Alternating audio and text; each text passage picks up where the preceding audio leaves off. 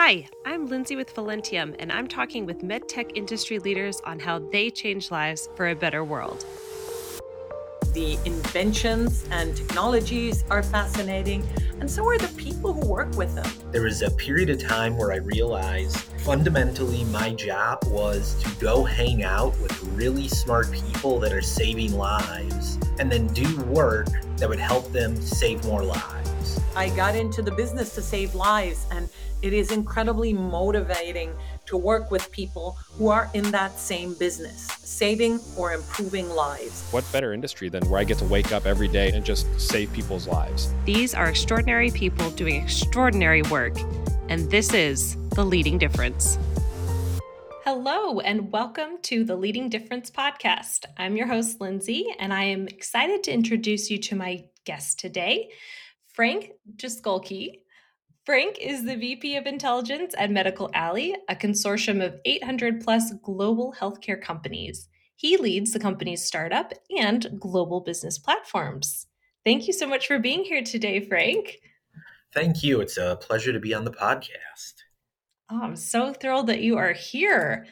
Well, if you are willing, I would love for you to share just a little bit about you and your background. How did you get into this industry? Yeah, I got into this industry coming up on 18 years ago now, totally serendipitously.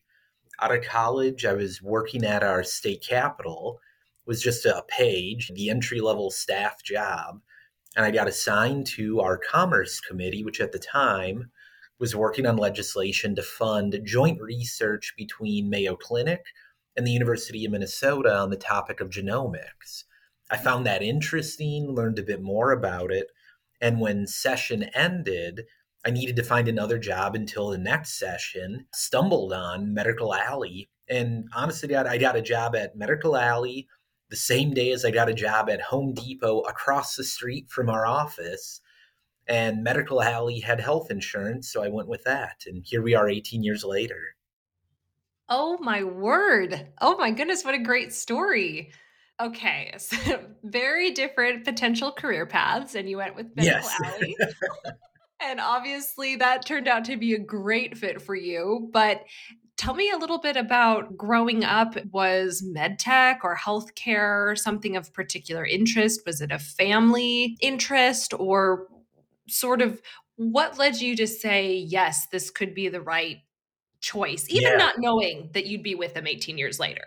Yeah, on the background of it, nothing would suggest this is where I would end up. No family history of it. My mom's a teacher and an artist. My dad's a mechanic. I studied American Indian law in school. Like that was my focus, and that is a family thing. But coming out of the session, landing at Medical Alley, what I learned very quickly was we have this community in Minnesota of healthcare leaders, Mayo, Medtronic, United Health Group, 3M, and so many others, that it's the hometown team. If you're going to be in healthcare, this is a really good place to do it.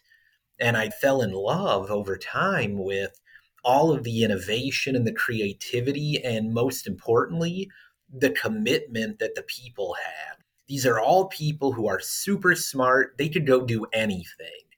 They could go do a lot of other things and make more money, have a less stressful life, but they choose to be in this industry and to do the work, whether it's as a doctor or nurse or as an engineer, as a business leader. Because they choose that, I just found there was such a deep passion, and being around that is motivating and enlivening.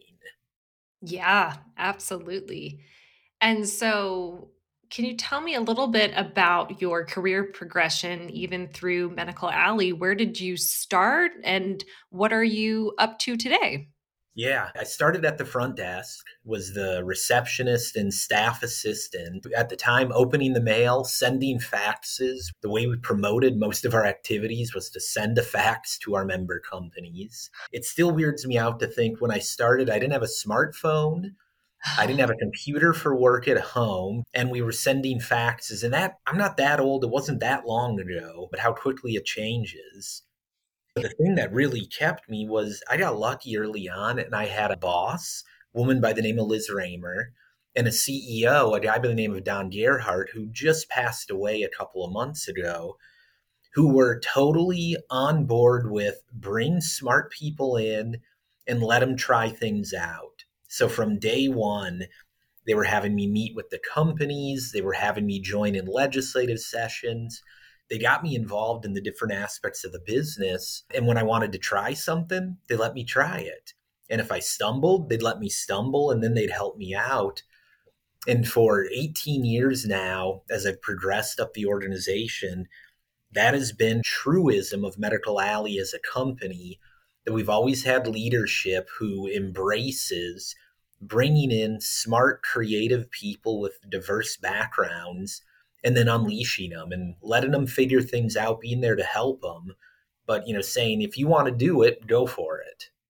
Wow, that sounds like an absolutely perfect company culture in terms of allowing individuals to grow and be themselves and make mistakes and learn from them. I think that's pretty amazing. Yeah. I can see why I you've mean, been there for that right long. on. It's not that we don't have challenges, but on that one aspect, I think we've done it really well and it's paid off.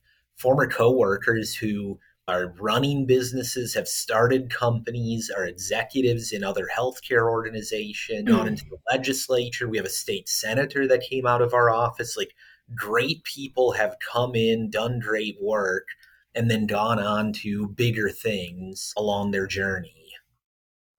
Wow. Yeah, that is fantastic. Well, I'm curious, is there a particular moment that stands out to you because it clearly confirmed that this was the right career for you, that being in the med tech industry was your I don't know if there was an exact moment, but I do know the string of moments. There was a period of time where I realized fundamentally my job was to go hang out with really smart people that are saving lives and then do work that would help them save more lives. That simple. That we go and meet with the CEOs of startups, of big companies, of hospitals, of insurance companies, drug companies, and we listen to their problems and then we come up with creative solutions to resolve those problems as an industry, right? Instead of you having to solve the same problem I had to solve, we solve it once. Once that clicked, it became really easy. I'm going to hang out with smart people doing great things, and my work is going to make it easier for them to do more great things. Yeah, I can understand that. And that brings up an interesting question. Presumably, although you'll have to tell me from your own experience, but presumably I would imagine it may have taken a little bit of time to grow into being comfortable in that role. I mean, was this something that you were just naturally extroverted or whatever the right word would be, confident enough to just go into those conversations and tackle them with ease? Or is that some element of the job that you did sort of grow into? Yeah, definitely grew into. I'm very introverted. Confidence wanes by the day, right? Sometimes good, sometimes not. But I've never been afraid to be wrong.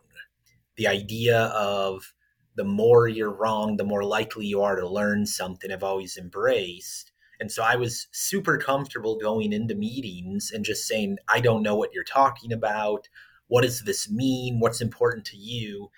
And I took advantage of, especially early on in my career. I was very young, relatively fresh out of school. A lot of the CEOs were very open to the idea of they wanted to pay it forward, help the next generation, and were willing to just share their knowledge and help me learn more quickly. So the definitely not confidence, not extroversion, but just purely being interested and being okay with being wrong, probably longer than most people are comfortable with being wrong. I love that. And so, can you share a little bit about how Medical Alley does assist its members? I know you have a whole membership platform. I know you do a lot of educational material, you hold events, but I would love to hear from your perspective. Why do companies want to be a part of Medical Alley, and how do you all work together to better the industry? Yeah. So companies fundamentally get involved for two reasons. One is they care about their ecosystem and community. They want to make sure that there is this healthcare and health technology industry, particularly in Minnesota, for the next generation. The other reason is they need help for themselves, for their company.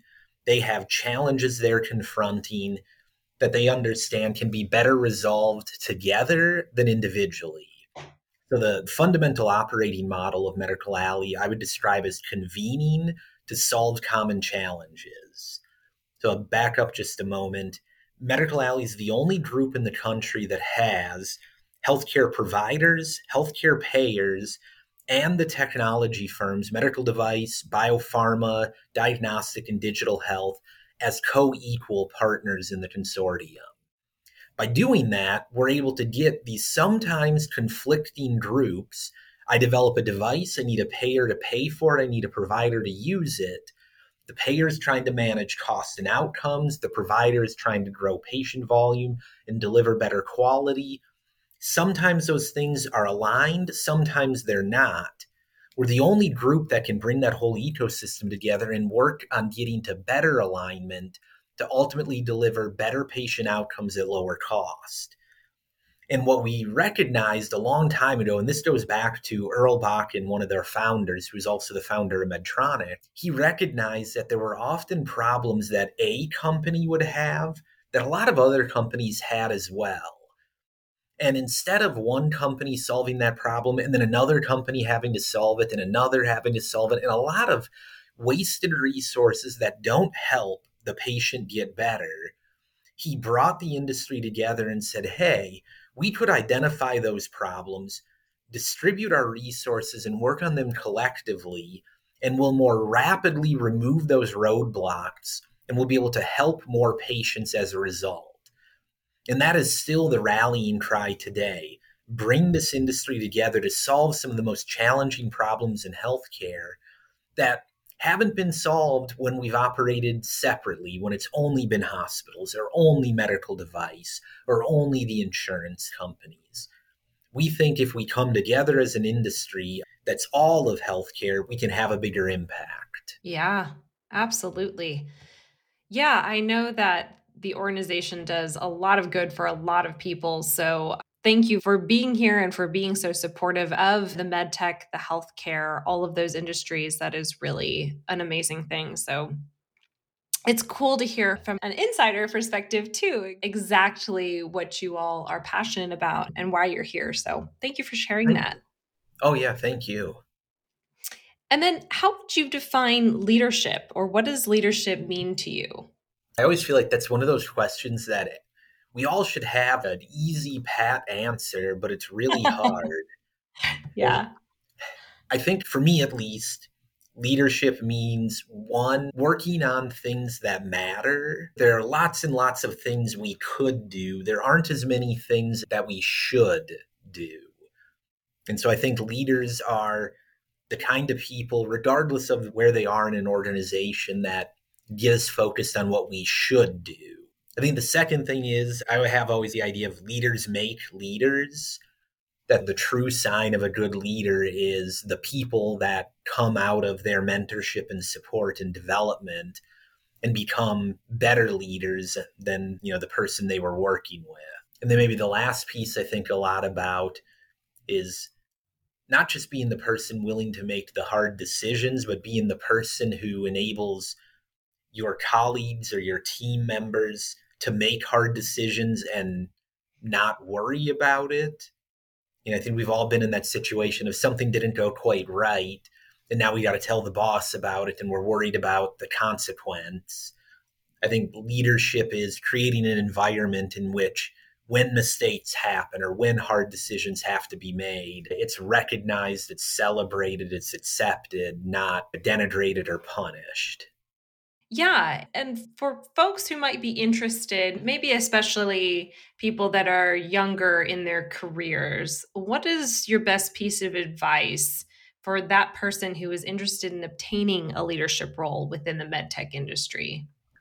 Learn how to manage sideways and manage up early. And by that, I mean, I see a lot of people who get really hung up on proving their worth and showing like how good they are at a thing or how valuable they are. And you realize eventually, if you get into a management or a leadership role, that like the great ones are the ones who help others be better, not who do great work themselves. And so that early on learning about how you help others do their work better, how you help elevate your team members and your leaders and your company, I think that's one of the fastest tracks to then become a leader, including the promotions and the pay and the title and all of that stuff that goes with it. Because ultimately, that's the leader's job. They're not the one necessarily out making the sale or building the project, but they are marshaling the resources and getting the teams motivated to accomplish things they didn't think were possible. That can be done very junior in an organization. You can make others around you better by your presence and by your leadership, regardless of your title or your role in a job. Yeah, that's true. I think there's a lot of perhaps haziness around the idea of a leader. And I think you're right. It doesn't have to be in your job title or even your job description. You don't have to be directly managing people underneath you or leading people underneath you. You can be a leader in your own Yeah. right and set a good example and make a difference without necessarily having the title to match it yet. There are still many Yeah. opportunities. And that's a really good thing you said about setting the example. Like modeling the type of culture we want to have in an organization can be a very powerful part of leadership, regardless of your level in an organization. Living the values, making decisions based on those values, and helping others to do the same. And I think it sometimes is a big mindset shift for people to make. You know, when you're in an individual contributor role, to a great degree, you're measured on what you deliver in the work. Whereas a leader or a manager is measured on what their team delivers or what the organization delivers. And so getting that early mindset of I'm going to model those behaviors, I'm going to help the others around me to be better, I think that's how you get on the rocket ship. Yes. And to that point, something that you mentioned earlier, which I really loved, was that you essentially, when you were having those initial meetings with CEOs and whatnot early on in your career, and you weren't coming from a place of extroversion or confidence, but you were coming from a place of curiosity and genuine interest and a willingness to learn. And I love that. I think that that's a wonderful trait because it can help you continue to learn and grow your whole life. But I'm curious, how do you prioritize your continued learning and growing as a leader today? Oh, yeah. I don't think it's a matter of prioritization. Learning just has to be all the time. You know, if you're not learning, I don't think you're getting ahead. The world changes far too much. This community and industry is so complex. There's always something new to learn. But then I think even more importantly, it's the mindset of being a learner. You know, if you have a fixed mindset, a mindset of scarcity, you're going to have a hard time, I think, getting ahead in this world and making a real meaningful impact versus a mindset of abundance, of we can make more, and of being open to new ideas and new perspectives, new ways of approaching a problem. So, like for me, learning is my hobby, and I don't have other hobbies. I don't play sports, I don't do art, I don't do other stuff. I talk to smart people, ask them questions, and learn from them. And I was thinking of How to Win Friends and Influence guy, Mm, yes, um, Dale Carnegie. Dale Carnegie, thank you. He had a line in the book where he's like, the best way to be interesting is to be interested. Yes. And if I had a life motto, it'd be that I am just interested in anything and everything. And that has been the difference maker. So it's never a prioritization. It just always is. Yeah. So I suppose that in your capacity and getting to continue to interview people, because you're also Kind of a a cheat. It's podcast kind of a host. cheat. Yeah. I was going to say, so you get paid to do this is basically the wonderful aspects of your job. Bingo. Yep. And that is why I get passionate. I am paid to every day learn something, if not some things new. And by doing that, it works out. I mean, in a lot of ways, it's kind of an old sales thing, right? Like people don't like to be sold, but people like to buy stuff. People may not want to hear your story, but people love telling their story. I want people to tell their story. I want to hear their stories. I want to learn from it.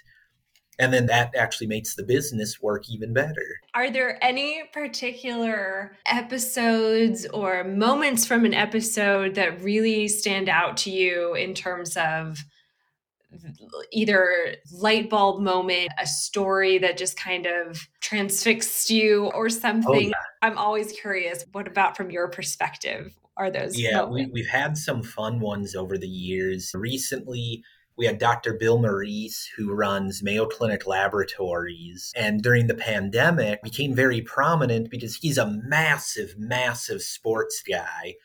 And he started going on some of sports radio shows to talk about COVID and talked about vaccination. And this is an MD, PhD, incredibly smart person, but who also is really into hockey and basketball and football and everything.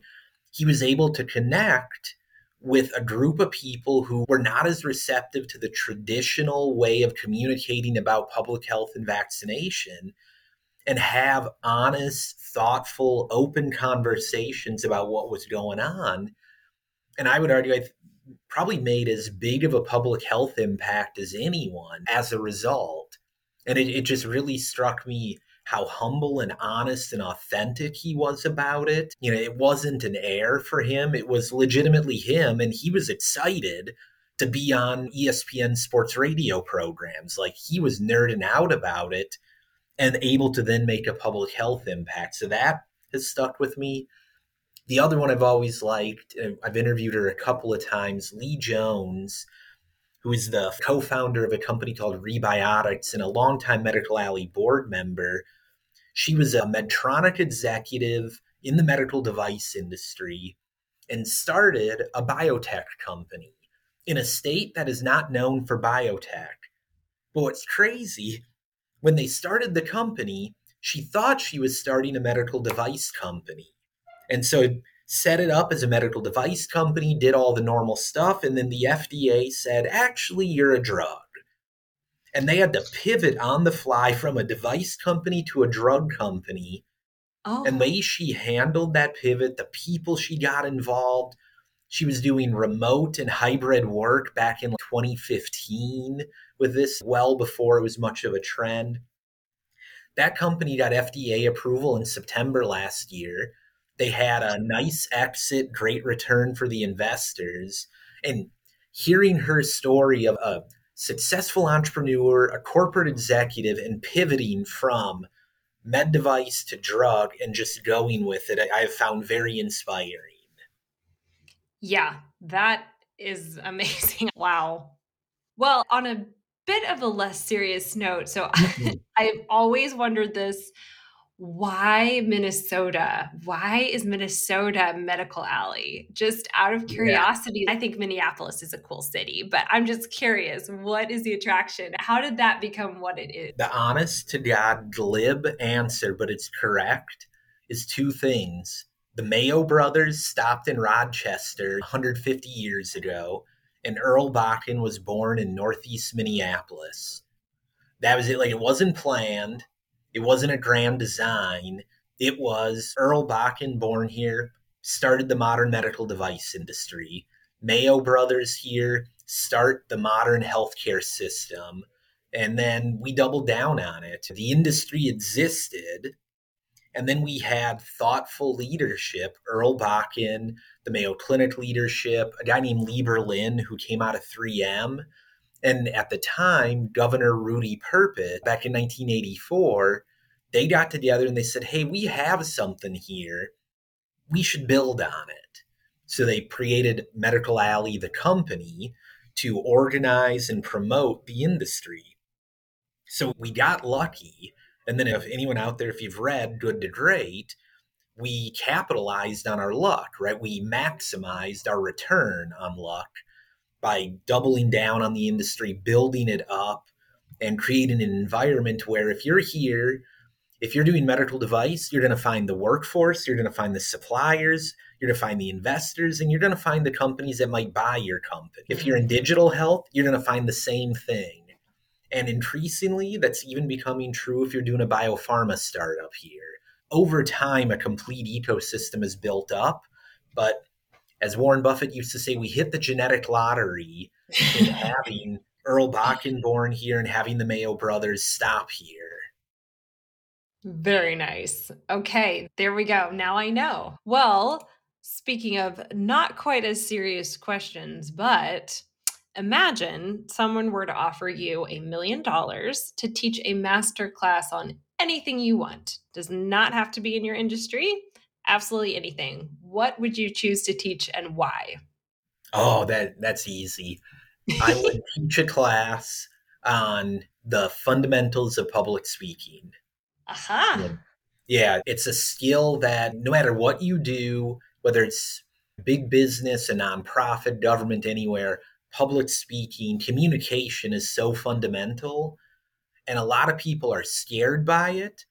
And then there's a lot of people who aren't scared by it, but do it poorly and harm their ability to drive their cause forward. So, yeah, I'd do that one for free, but I'd certainly do it for $1 million. Amazing. Well, okay, so that does generate a follow-up question then.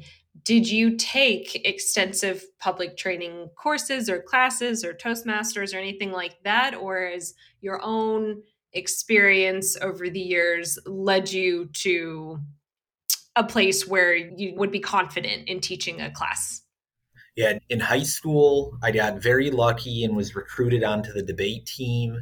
Had no idea Ah, what it would be about, fell in love uh-huh. with it, and then Yeah. joined the speech team. And that has been more useful and a bigger contributor to my success professionally and personally than my undergraduate degree, than my graduate degree, than anything I've done.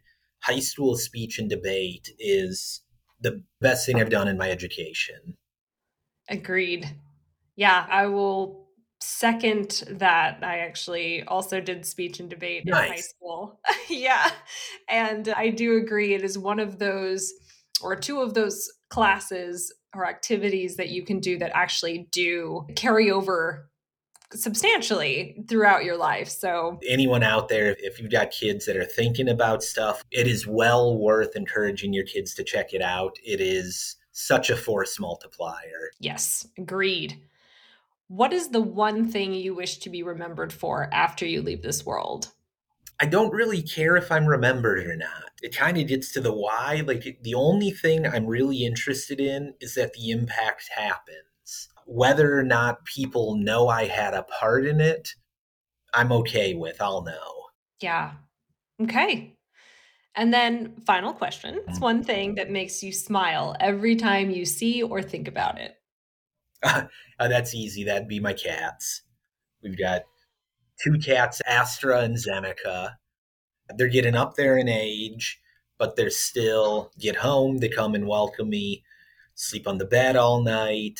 If days are warm or cold, they're always there. The cats. Aw.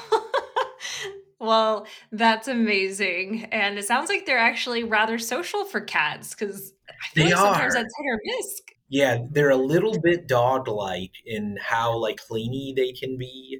Yeah. Not the aloof cats that we normally would think of. Oh my gosh. Now, did you grow up with cats or was that something that you had as an adult or where'd your love of cats come Always from? had pets. Yeah, we Oh, always yeah. had at least two cats and at least one dog forever.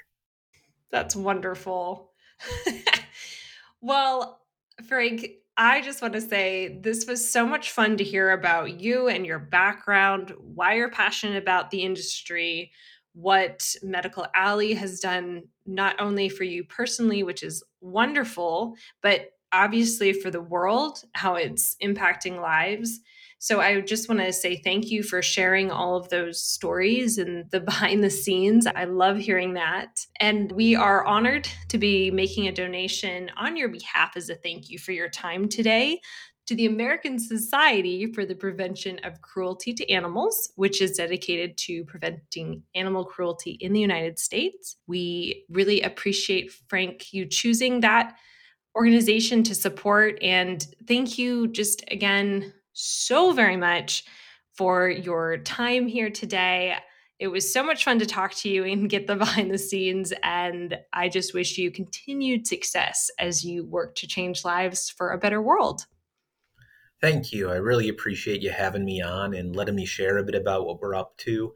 And I appreciate that Valentium is collecting these good stories to share more broadly and has been a part of the Medical Alley community. And to everyone out there, thank you for listening to this story and helping to spread it. Medical Alley is always here at your service. Yes. Thank you again, Frank. And thank you also to our listeners for tuning in.